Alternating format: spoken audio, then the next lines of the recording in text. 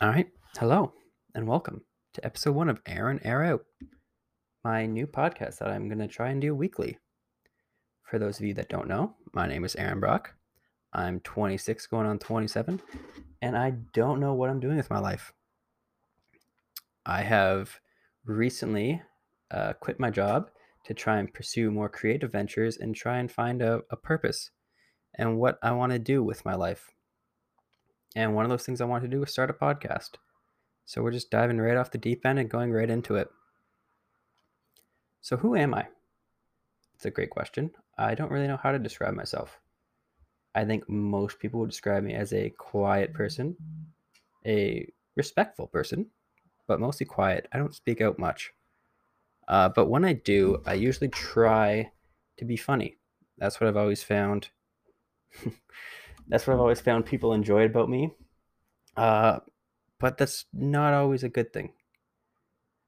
Um, Man, talking to yourself is harder than I thought. I thought I would just hit record and just all these thoughts would just come spewing out. I've thought about doing this podcast so many times, like, oh, I can talk about this, and this. And now that I'm actually doing it, nothing is in my mind. It's blank. I did write down some notes that I want to talk about, and I'm going to try and follow those. But for the most part, we're just going to see what happens. As you can see, I did not plan most of this. Like I said, I was a quiet person for always. Ever since elementary school, I never spoke up much. I remember having lots of talks with teachers that I never put my hand up or answered questions. I never asked for help. I always just kind of did my own thing. And I did talk, like when I'm with a group of just my friends, or, I talked to myself a lot, but just in large social settings, I was never the life of the party, never wanted to be the center of attention. I was always just the one listening, which I now know is actually not a bad thing. It's a good thing to not be the loudest voice in the room and kind of take your time and observe. You'll learn more that way, I think. But there's something I always found was that when I was being funny, people appreciated it and people enjoyed it. So that was something I always kind of fell back to. And that's now where I am today is I want to kind of try and make a career out of being funny, which I've learned is much harder than I thought it would be. Uh, Doing a podcast, making videos, doing stand up has been something that's been on my mind for like the past 2 years that I've yet to actually take a stab at and actually get on stage and do, which for one part, COVID made it very difficult because there's not a lot of places you can actually go up and do stand up right now. And secondly, just in general, where I am right now in Waterloo, there's not a lot of opportunities for open mics where they're just letting amateurs go and test things out. So that's definitely been a learning experience. But let's try and get back in order. Let's go back. I want to do this kind of like a timeline, talk through my life and my story. I got notes that says childhood, being quiet, being funny, dressing as a girl.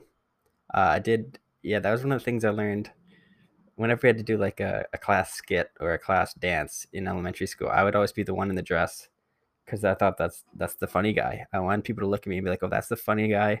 That's the person people are going to look up to and like. And I think it gave people other ideas as well about me that I was always the first to put my hand up to be in a wig and a dress. Um, but it was purely because I thought that'd be funny and that'd get people's attention. And all throughout school, it was the same thing. I never asked questions. I never put my hand up. I was never outgoing. I was a good student. I did my work. I got good grades, but I was just never the loudest voice. I was always the quiet one in the back of the room. And then in 8th grade, I think was the first time I kind of found a new talent of mine. We have to do yearly speeches in front of the class, and then if you did well enough, you'd go in front of the school, and then so on, into bigger and bigger audiences. So in 8th grade, I remember like the smartest kids in the class had a different assignment. They weren't tasked with doing the speech. They had to go. I don't even know what they were doing, but they had an alternative assignment. So there's maybe of the 30 kids in the class, maybe 20 of them were doing a speech, and I ended up being chosen as the top speaker for the class. I did a speech on Alcatraz, La Isla de los Alcatraces, or Island of the Pelicans. That's about the only part of the speech I remember at this point. And I remember before doing the speech, writing on my cue cards and just being like massive butterflies in my stomach, so much anxiety and so much fear. But then when I was actually doing it, I mean, I had rehearsed so many times. I didn't need the cue cards. I just talked.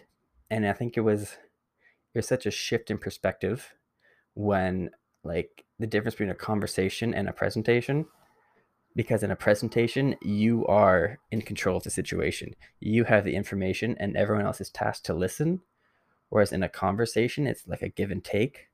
I've never been good at conversation. I've always felt that, I have to say something really funny or interesting to kind of prove my value in the conversation, kind of very much a people pleaser.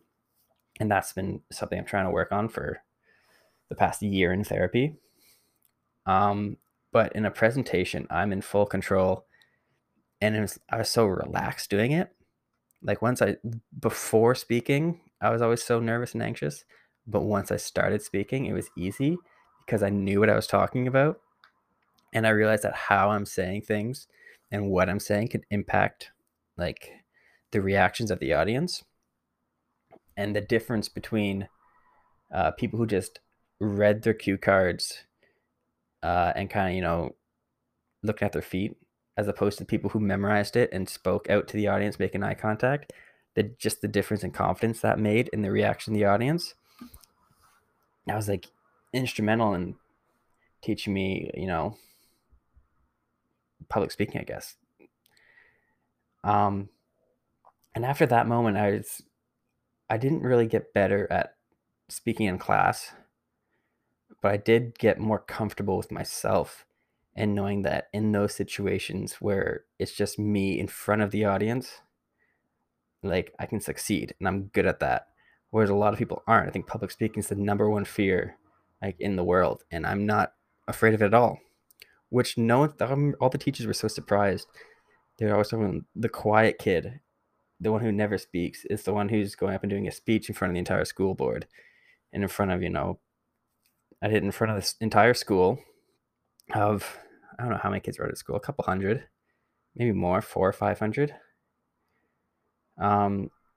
And then after that, I did in front of our school, and then I went on to do it, like a competition with students from all different schools. I think there was 10 of us, and did it for all their parents. Probably another like 200, 300 people in the audience, but not so many students, more parents there to watch their kids go, and then friends and family. And I did not win that speech contest. I don't even think I placed on the podium. I know I lost to a kid that did a speech just on himself. That was kind of frustrating. His speech was all about me. But his speech he went the humor side and being confident and funny, and that seemed to work out well. I think that's what people mostly like. If you can be funny, you'll keep their attention. And then I took that throughout high school. Again, I didn't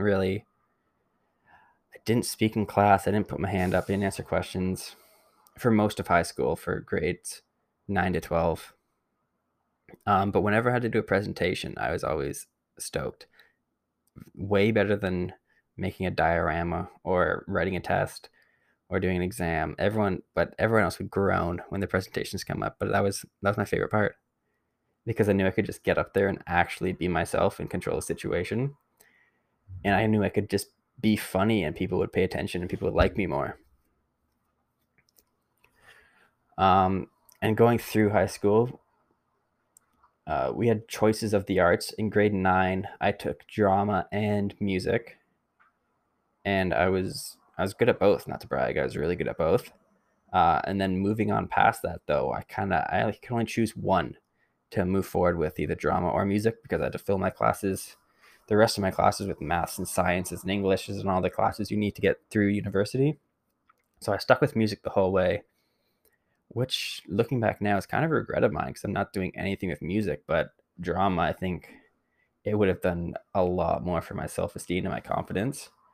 Being able to perform using, I guess, my personality rather than music. You're just using your musical ability. And now coming back to where I am now in my life, I think drama would have definitely immensely helped the situation. Um, but yeah, going through high school, I think I was always an acne faced kid. I had braces, just very low confidence. I wasn't like a loner or anything. I always had friends, a group of friends to go through with. I always had people to hang out with. People knew me. I don't think anyone really had a problem with me. People stood up for me. So it wasn't a bad experience at all. I was just didn't say much. And then after, in about grade 12, I got my braces off. My acne started to clear up, and I got this like rush of confidence.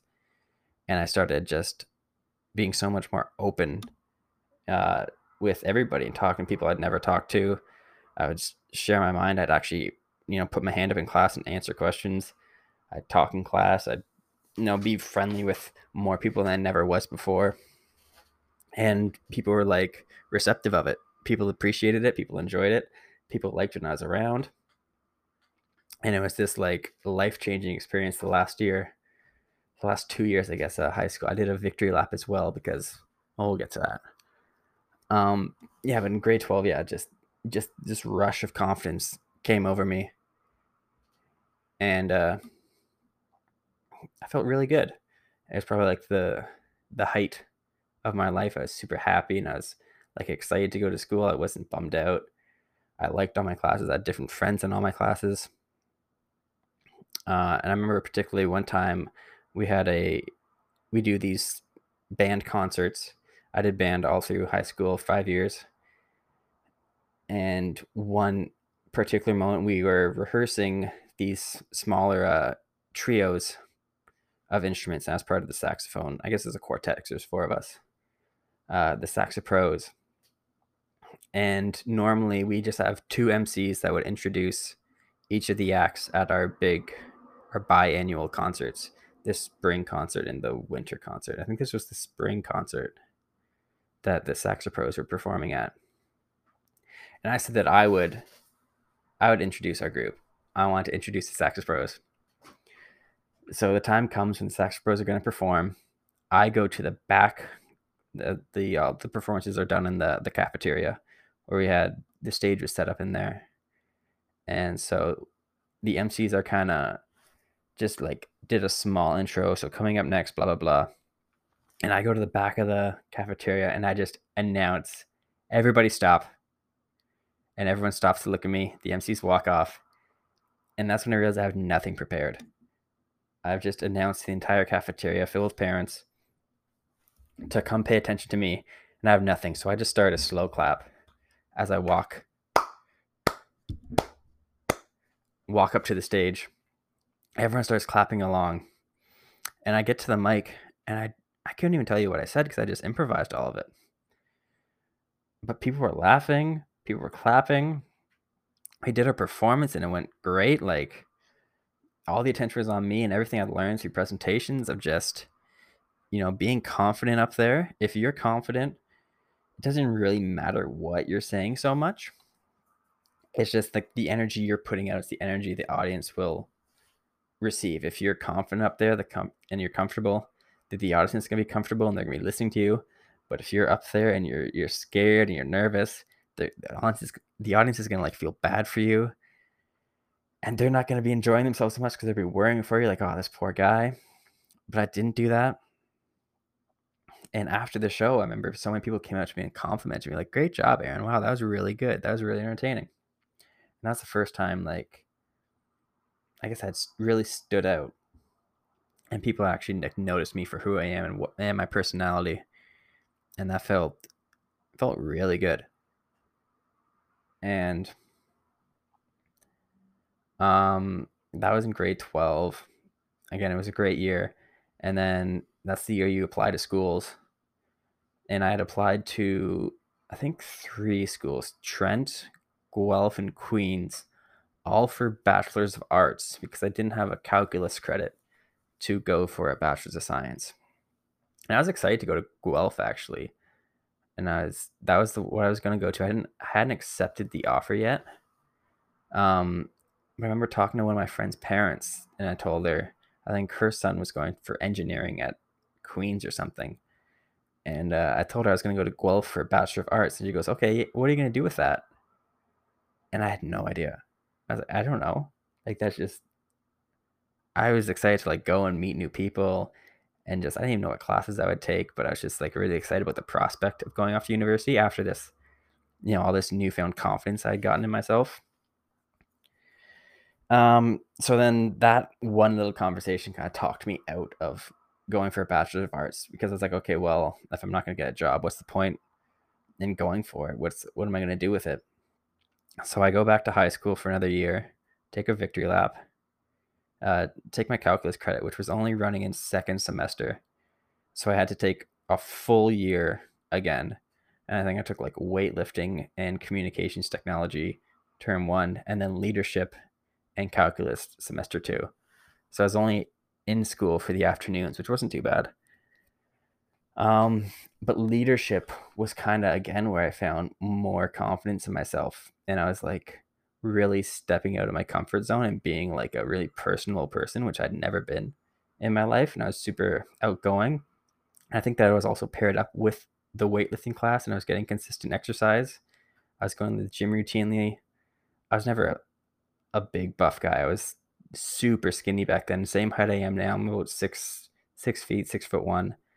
And back then I weighed like, I think 125 or something. I was super narrow, just skin and bones. But just the regular exercise, I guess, did wonders for my serotonin. And then I was just always putting myself out there and talking to people. And I had such a wide group of friends in all my classes. And leadership class was, you kind of, I guess you design and plan events for the school. And I don't know if they really teach you, I don't know if I learned anything in that class. It was just a super fun class where I could kind of be free. And the teacher had like a ton of trust in me. I had lots of jokes in the class. My nickname was Brad for, I think it's because I forgot our teacher's name one day, Miss Webb, and I called her Ma'am Lady. And she, as a retort to me, she called me Brad. And that just kind of stuck. I put it on my leadership shirt. Hi, I'm Brad. And that class was just a ton of fun. I remember particularly one assignment was we had to pick like a world event or a world cause or world event, and do a quick presentation, 5 or 10 minutes, I think, in front of the class on it. And I picked global warming. And everyone had all these well thought out presentations with stats and facts and evidence. And I went up with absolutely nothing. I went to the whiteboard and drew a penguin and a polar bear on the whiteboard and said, "This is Pablo Penguin and Pedro Polar Bear, and global warming is killing them."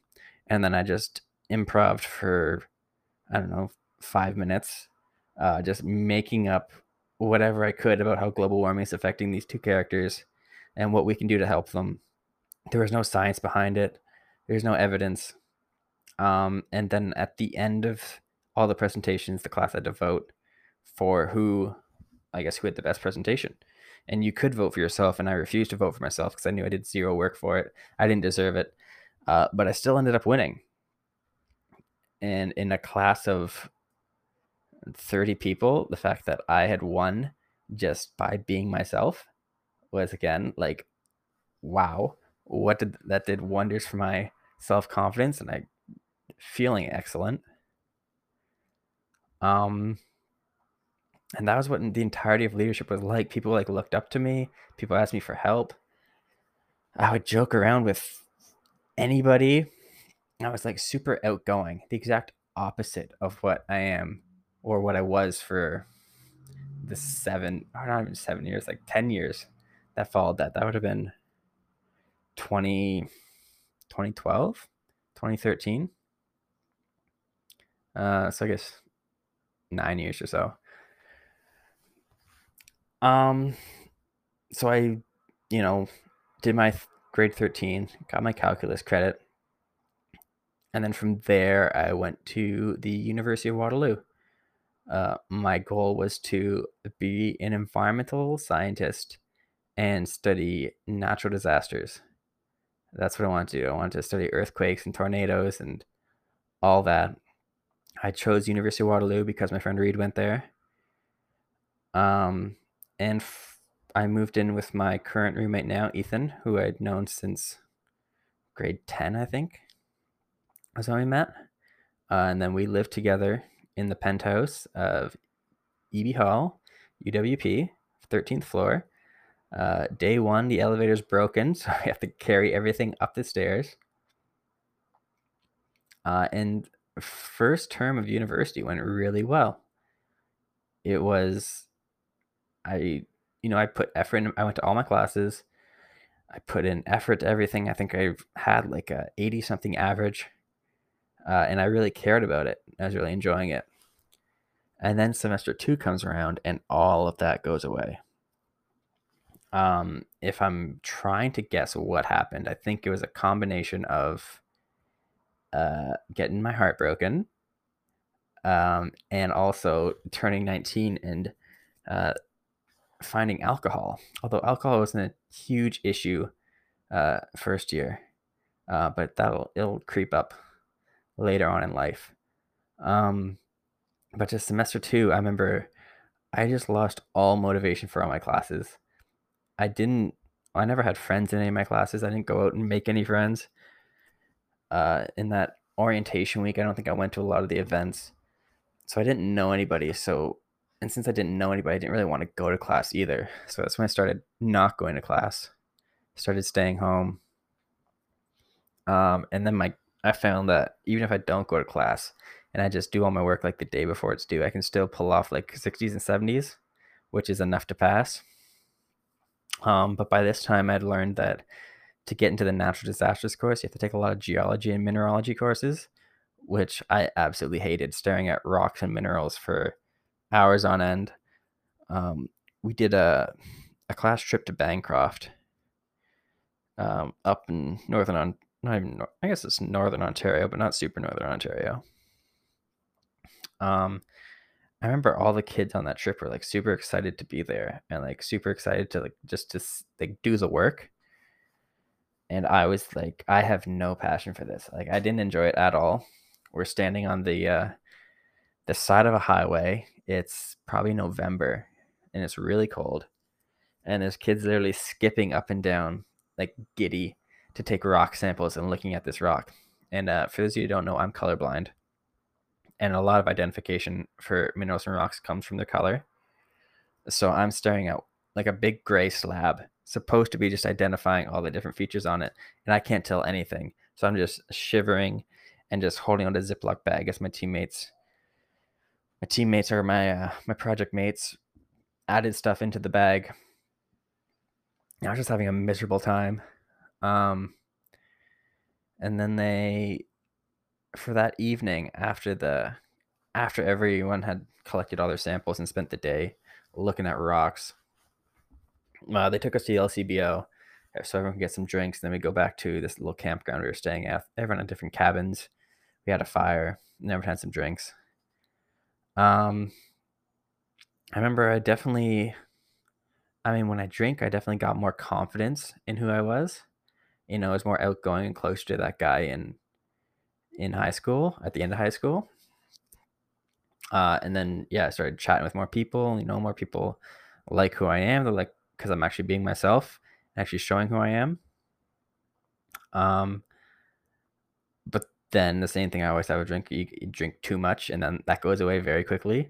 There's like the 2 or 3 beers are great, and then every beer after that it's just downhill, downhill, downhill after that.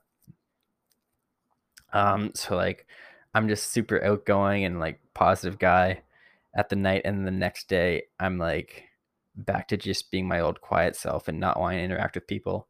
All the people who I'd chatted with that night and like been buddies with, I'm like, I no longer want to be buddies with them and don't talk to them anymore. And yeah, the rest of the trip I was kind of back to being my old quiet lonesome self. So yeah, after that point I had switched.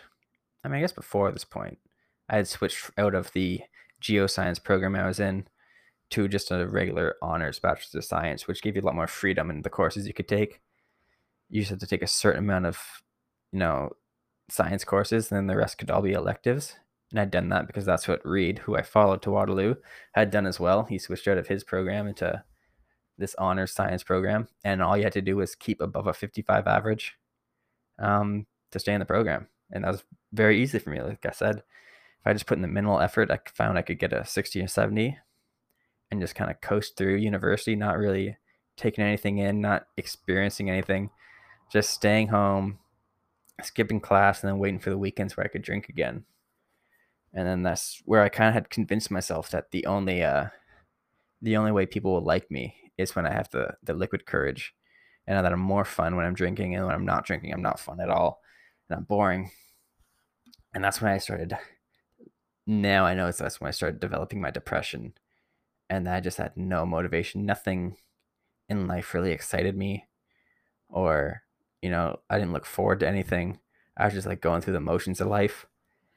And I knew, like, okay, well, I'm just going to get through school, then I'm going to get a job, and then I'll start making money and everything will be fine. So I go through 4 years in Waterloo, and then my last term I did at home, and I just had to like get credits. So I think I took six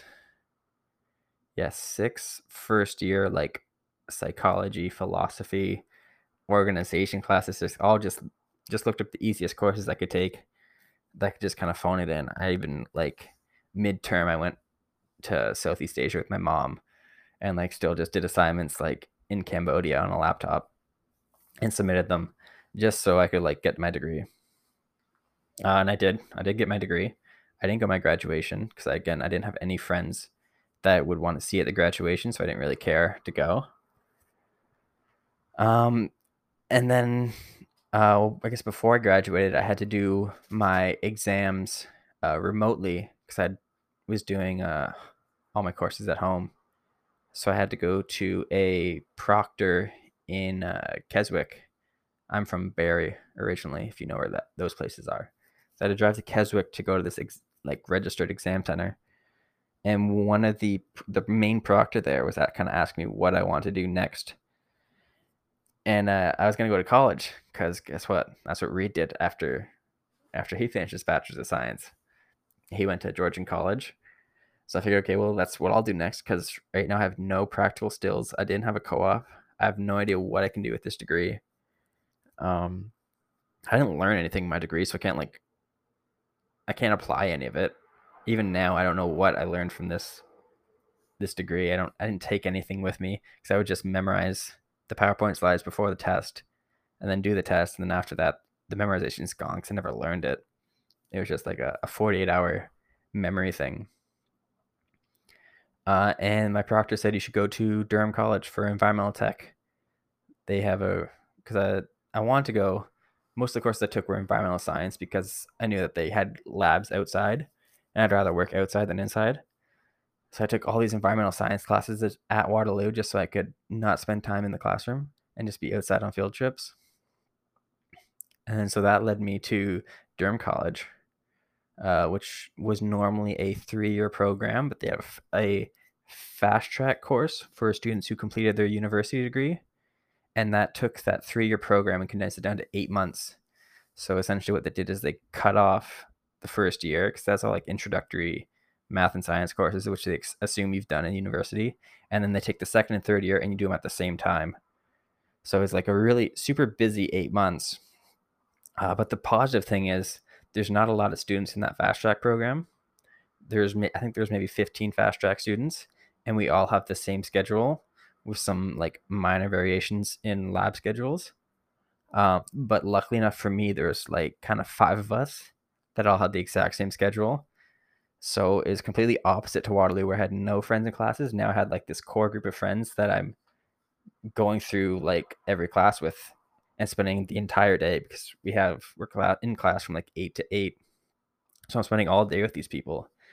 And I did so much better in college just knowing that I had people in my classes, and I went to all my classes because I was looking forward to seeing these people and talking to them. And then I ended up graduating college on the president's list. I had over a 90 average in that 8 months. They gave me lots of practical experience. every well, you live and you learn. Apparently, the program I've been using called Anchor, the easiest way to record a podcast, only records in 30-minute chunks, which now that I'm looking at the record button, it says, heads up, you can record for up to 30 minutes in your web browser. Did not read that before I started recording. So this second half of the podcast will be probably a different energy because I just learned that the half hour I just recorded did not record, and I was talking to myself in my room for absolutely no reason. So sorry for the abrupt shift at the end of this podcast, but I'm in a bit of a better mood now, it seems. Kind of getting through that first. I did record an hour podcast, even though you only heard the first half hour of it. Now it feels like it comes easier. So, as I was saying, I finished Durham College, and I don't even know what I was saying now. I should have listened back to it. I finished Durham College, and they gave me a lot of practical experience. Is I think what I was saying. And then I was really looking forward to it. I think I was very optimistic coming out of Durham College. I had these ideas that I was going to be a famous scientist now. I had so much confidence in myself. I was like, man, I'm going to be on Joe Rogan, and I'm going to be talking to him about all these environmental things. I'm going to save global warming. I'm going to save the world. But first I had to get a job, which proved harder than I thought it would. I guess it took me 2 months to find my first job, which when I'm about to tell you, it is not the job I think most people want. And I hope none of this has been covered in the last half hour. But if it is, you doing your homework. My first job I got was with a company called Wessex Environmental, and they do biosolid application. If you don't know what biosolids are, it is treated human poop. So all the poop goes to a waste treatment plant. They then put it into an anaerobic digester where it sits for a few days to get rid of all the bad. And then it is put into water and loaded into these big tanker trucks, and then we spray it onto fields. So I took the job because the company is called Wessex Environmental, and I was an environmental graduate. So I was like, I'm so stoked because I'm getting a job in my field 2 months after graduating. That's unreal. Turns out the job is not what I thought it was. My job was to sit on the side of the road and hook up the tanker trucks full of poo-poo and put it into the pump so that can be run out to the tractor and they can spread on the field. If you're more curious about the process, you can look up the company Wessuck, WESSUC, also known as We Suck, which I should have asked why they came up with that name. I have no idea how it came from or what it means, but Wessex Environmental, and you can kind of see the whole process there. They've got some YouTube videos. But yeah, my job was just to sit there and hook up trucks and unhook trucks, and then like at the start of the day, help set up the process and clean up after. But most of my 12 to 17-hour days were sitting on the side of the road and being like therapist to all these truck drivers that are just driving in loops from the water treatment plant to the field, back to the water treatment plant. Like they do that like 12 hours of driving a day. So they get out of the truck, they haven't talked to anybody all day, and I'm the guy they got to talk to. And boy, I tell you, they just had these same jokes every single time. The number of times someone got out of a truck and said, "Are we done yet?" I couldn't even count. If you gave me a nickel every time, I would have been able to quit that job long before I actually did end up leaving the job. But while working that job, I was absolutely miserable. I was so unhappy with myself and with where my life was. I was so ashamed of myself. You know, my relationship at the time was just falling apart because I couldn't spend time with her. And I didn't feel like I deserved to be with her because I was such a loser in my mind. I wasn't doing anything. All I wanted to do was like just look forward to the weekends where I could drink and kind of forget about it and play video games with my friends. And that job I went on from June 2019 to December 2019, or May to November, something like that. 6 months. It was 6 months of working. Day started at 5:30 a.m. in Angus, which is like a 40-minute drive from Barrie. So I'm getting up before 5, driving to work to meet my coworker and pick up the work truck. We then have to drive like half an hour or an hour to the field we're working at to start setting up And then the first truck would usually arrive around 7 a.m. And then from 7 a.m. till like 6 p.m., I'm just sitting on the side of the road, plugging the hose in, taking the hose off, plugging the hose in, taking the hose off, and talking to these truck drivers constantly. I never ate during my day. I would just fast all day. And then at the end, after I got back to my car at the shop at like, God, sometimes it was like 11 p.m., I'd finally get back to my car. I'd then go to a drive through, order like $20 worth of fast food, eat it, either eat it on my drive home or get home and like smoke some weed and then just eat it all in like 10 minutes just to go to bed and wake up again at like 4:30 in the morning to redo it. I was sleeping like 5 hours a night sometimes less. Definitely not legal, but I didn't know any better. And I was like, well, I have this like people pleaser um, personality where I just want things to be as easy as possible for everything else. I never want to be a burden. So I never like, I'm like, oh, well, if I leave, it's going to ruin the job for all these people. It's going to make all their lives worse. So therefore, I have to keep suffering through this just to be like a team player, where that's like not the way to do it. If you put in your time and it's not for you, you don't owe people anything. There's a little advice if anyone's listening to this. You don't owe people anything. You get one shot at life. You should be as happy as possible doing that life. So do what's right for you. Yeah, so that was my time at Wessex. Overall, hated it, but that doesn't kill you, it makes you stronger. I still have a Wessex hat that I wear all the time just to kind of like remind myself of what I went through and how I survived it. Um, I was making like good money though. I guess it was $18 an hour, but I was working so much overtime at like 36 an hour. So like I was getting a good paycheck, but it just was not worth it for the mental stress and like the physical toll it took my body. Um, so like come November 2019, I'm still working at Wessex, miserable, and I get a Facebook message from one of my friends at school that his consulting company he works for is hiring someone in Mississauga for a hydrogeology position for field staff. And I was immediately like, I'll do it. Like, I'll take it. It's in Mississauga. I don't care. I'll drive to Mississauga every day. And then the hour and a half drive, whatever. It's better than these 17-hour days that I'm killing myself here. So I do a phone interview. It went well. Drive down to Mississauga, do an in-person interview. It went well. And then I do a second interview in Newmarket, and it went well. And then next thing I know, I got a job offer in the mail, which was like, it was such a relief. A, because it was like a good job and I'm excited to be there. And B, it was like, I can leave this job and not feel bad about it. Like I have a reason for leaving now. Um, and there was one driver. Like there were a few drivers. I'm not gonna miss them. They're really annoying. Um, and I can't blame them. Like I don't dislike them.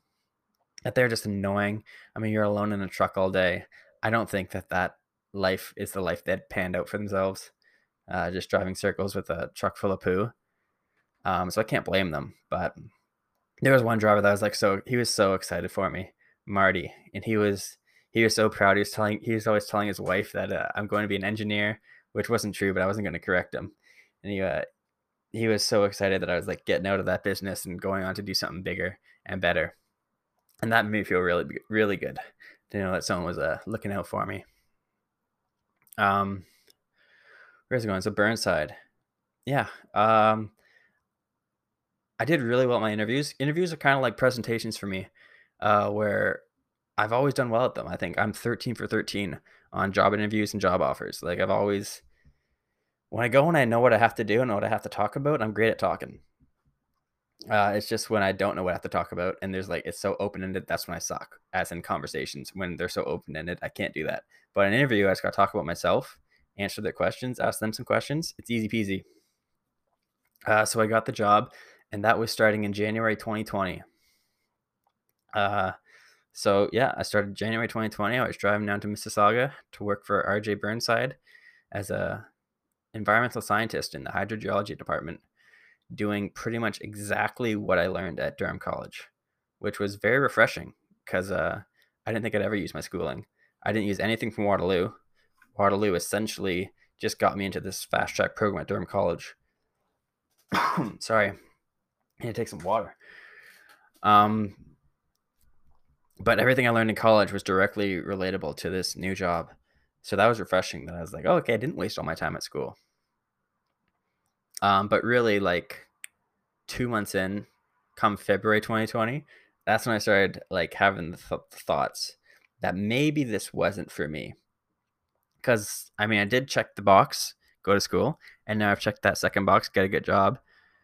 And that's like you're supposed to be happy now at this point. Like you've done exactly what they told you to do. That's what's supposed to lead into a good life. But all I could think was, oh, I'm just gonna be doing this now for years to come. I'm gonna buy a house, and I'm just be keep working to pay off that house. Sorry, I'm just grabbing a water bottle. And that was like not a life I was super stoked about. It's like it's not a bad job. I'm working with great people. But it's just not what I wanted to do. It's not what I imagined myself doing. And I was so like focused on the aspect of getting a job. I never really took a time to consider what do I actually want to do for a job. Um, so that was the point where I started thinking about what I actually want to do. And the thing that kept coming back up was stand-up comedy. I've always loved watching stand-up comedians, and more so than watching them, like listening to them on podcasts, talking about like the inside baseball of stand-up comedy and all the intricacies of it and all the stories they have about being on the road, being a struggling comedian, just driving around, meeting new people and performing. And like that, I just fell in love with that. And the idea of that, not even like most people are like, oh, I want to be a famous comedian. I want everyone to know who I am. I don't want that at all. I just want to be able to make money, like being myself and talking about who I am on stage, and like hoping people can like relate to what I'm going through, what I'm talking about, and like I can help them because I've definitely needed help throughout my life. Um, so yeah, come February, I was already having thoughts that I want to do something else, but I wasn't just going to give up on this job right away because, like I said, it was a good job. It wasn't killing me like Wessick was. You know, it was great hours. There's a great work life balance. But then March comes along, and the old COVID-19 rolls in, and that kind of really put a spin on things. Um, the good thing it did for me was it let me get on my lease in Mississauga. I was paying $1,300 for a basement apartment, living under a bishop in Mississauga, 5 minutes from the office. But $1,300 when you're getting paid $2,600 a month, it's not good at financial management. There was not a lot of money left over, and I was getting into a pretty deep hole that I don't think I would have gotten out of if COVID didn't come along. I would have had to just find some way to break that lease or get a second job. Um, so that since the office is shut down and we went to work from home, I was able to move back to home in Barrie and live with my parents for a much more affordable $500 a month. Um, and then that being at home, it was definitely tough on the new job when you don't have that FaceTime with your employees and your managers. You're just kind of alone. And then I just like go out to my field sites and work with my coworkers, and like that was always fun. I always liked that part of the job. But all the stuff working at home was definitely not where I really felt like it's not what I want to do. And like writing reports and processing the data. And that was taking its toll on me. And then come July was when things really had a real shift in perspective. So my friends and I have done, I mean, this will be a surprise to some, but we've done LSD a few times. In March of 2020, I think was the first time we did it. And then July was the second time. And the first time it was amazing. It was like such a positive experience I had. It got rid of all my anxiety was gone. I felt so connected to my friends. I felt so happy and like optimistic about the future. I felt so good. So the second time I was like, okay, it's gonna be the same thing. And it was for the most part until like nearing the end of the night. My friends were like, hey, if you smoke marijuana, it kind of like re-enhances the experience. It like reawakens the LSD. Um, which so I mean I wanted that. That sounded great. I wanted more experience on LSD, more of this anxiety-free living life with a good perspective and being happy. Um, I can't really describe the experience of being on LSD unless you've actually done it. It's like trying to describe color to a blind person. you're either have to experience it or you'll never. There's no words that can describe a good experience, which is weird because you can easily describe a bad experience on it. Which my bad experience was I smoked marijuana, and at that point in my life, I was having a lot of anxiety about work. And when I smoke marijuana and I'm anxious, it just makes me more anxious. It doesn't fix it. Combine that with being on LSD, and it's just weird, like chemical soup in my brain that just made me completely break down. Have this, I think what they call ego death, is you lose your identity. So I spent a couple hours sitting in the backyard on a chair, just shaking, not knowing who I was, where I was, what was happening. I thought I was just stuck. It felt like I was stuck in a snow globe. Like time was not passing, and I was just stuck in that moment forever. My friends were all around me, and I recognized them, but I didn't know who they were, what the names were. Um, and then I mean, it was a terrible experience, but it was also like the most life changing experience that like led me to where I am today. That experience, coupled with my girlfriend that I had for the last 3 years, um, that like those two combined completely changed who I am. I remember waking up the next morning, and all I wanted to do was call my ex and like tell her how miserable I'd been, and like not like because of her, but like just in my life and how I've been burying down all these emotions, and I was carrying all this anxiety inside me, and I couldn't believe that like I had felt so terrible because I was holding that in for so long, and like it just exploded and like was just ruining me. Um, yeah, so I called her and I talked to her for like an hour, just explaining, like talking about my emotions for the first time and letting things out for the first time. And that like led to me enrolling in therapy for the first time in my life. And I did that for a year. I can't afford it anymore now. So that's why Air in, Air Out has come to existence, because I'm just going to air out all my therapy and you guys have to listen to it. Or no one's listening to this right now. It's just me talking to a mic, but same effect. And then, yeah, I know, I mean, I didn't tell anyone at work that like, uh, I did LSD and had a nervous breakdown. I told them I had a panic attack and needed to take like a week off. So I took that week off and like kind of reevaluated things. And then when I came back, I was way better at my job, and they noticed it.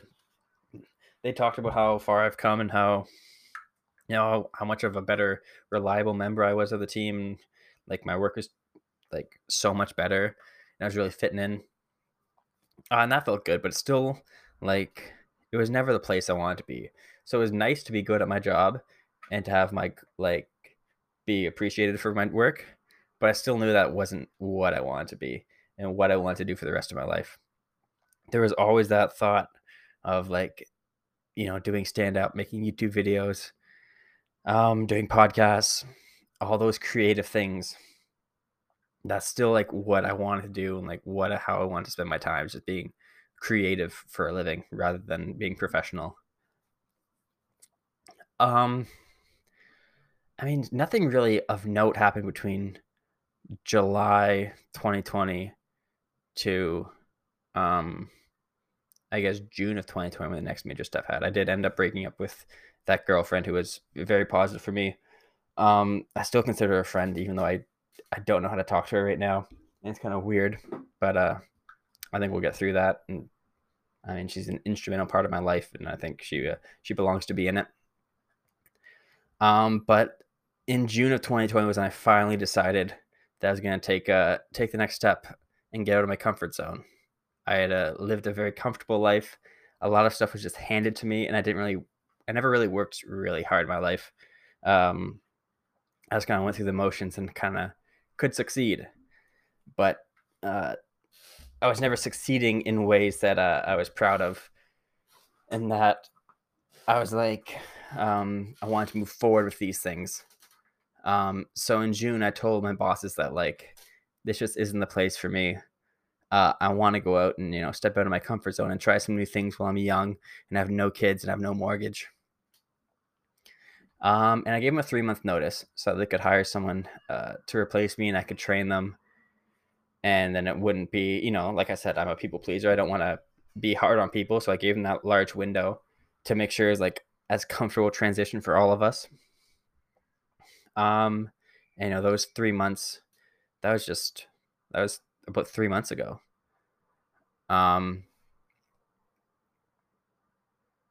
Sorry, the screen just popped up with something weird. That was 3 months ago. Now here we are. So I, spent 3 months, just planning of what I'm going to do. Not even really planning, just excited about this new opportunity that I'm going to have. Life chapter 2 is going to start. August 26th was my last day. 2021 was my last day with Burnside. And then September 2nd, I moved into this house I'm currently in with Ethan, my former roommate from when I went to school in Waterloo, and I've known him since 10th grade. And then his old roommate Martin has moved in with us as well, and we all have this kind of same idea of they want to like film YouTube videos and they want to do sketch comedy. So it's like a really good environment to have all these artistic, creative people together, and we all have this common goal. But for me, it's all about I want to like struggle and fail is what I want, which is weird. Most people don't want to fail, but I feel like I've had such a comfortable life going on so far that I'm like looking forward to trying things and have it not working out. Things have always worked out, and I'm like, okay, well, I guess this is what I'm supposed to do.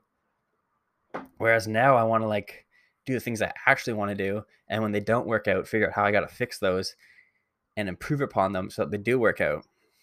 So I had this idea that like, I kind of have to reframe failure in my mind. I always thought failure was when you don't get the expected outcome that you want, which is not really failure in my mind, because we can always control the inputs of what we have in life. We can never control the output we get. We can always put all this work in, but we have no control over what's going to get back to us. We do a class project. You can control as much as you want of what you put into the project and put as much effort as possible into it, but you have no guarantee of what grade you're going to get back to it. That's like a simple explanation, but that's kind of how I want to live my life. I just want to I need to start putting things into this world, and I'm not going to know what the output's going to be, but if it's not what the output I want, I can always adjust and reapply. So I kind of have the 3 H's I want to live by now: happy, healthy, honesty. Those are, I think, the three most important things that you can have in life. Before, I thought I was just job, money, house. And I learned I had job, money, and they weren't panning out, so I didn't want to put more money into the house. I think I could skip that step before I learned my lesson. Yeah, I feel like now I've kind of covered everything I covered in the last recording that's no longer existent. Yeah, I'm in Waterloo now. I'm very excited about this opportunity, but I've also got to like spruce up my work ethic, which, doing this podcast is step number 1. I've been putting this thing off for forever. But I actually did it now, and it's going to be posted, and you're going to listen to it. Probably not going to listen to the whole thing, because who would listen to me talk for an hour? But yeah, we're going to get videos posted soon. I'm going to start doing TikToks again. I'm going to try so hard to do stand-up. It's way harder than I thought to get started. Just not so much like getting the courage to get on stage, but finding a place that's having amateurs right now during COVID is very tough. There's not a lot of open mics going on, so I think it's going to take a lot of extra work from me, and maybe even more effort of me going to talk to some venues and starting my own open mic, and kind of, not taking no for an answer. So that's where I'm at. Anyone who is actually listened to this and knows me from school or from earlier in life and is wondering what happened to Aaron as he fell off the radar, and also as he never talks anyways, so you're wondering what's going on in my mind, this is where I'm at. I'm starting a new journey in life and trying to live what's best for me. So hopefully I covered everything I wanted to cover. I don't really want to listen back to this myself, because that's an hour listening to my own voice. But if you enjoyed this, I don't know, there must be some way. Maybe on Instagram you can say, hey, love the podcast. Or if you want to ask me some questions that I can talk about next week's episode. I think next week, I don't know what I'm going to talk about next week. I'm going to plan that. I also plan on doing a kind of starting to document my journey as well in chapter 2 of life. Doing a vlog style kind of thing where you can kind of get a visual of what I'm doing and not just have to listen to my voice and see what kind of things I'm getting up to, and see what it looks like when someone tries to change their life and take a leap of faith into this new journey. So hope you enjoyed this. And I hope you stick around until next week when I post another one. And I hope before then as well, I have some videos up that you can watch as well and give me some feedback on. So thanks for listening. We'll talk to you later.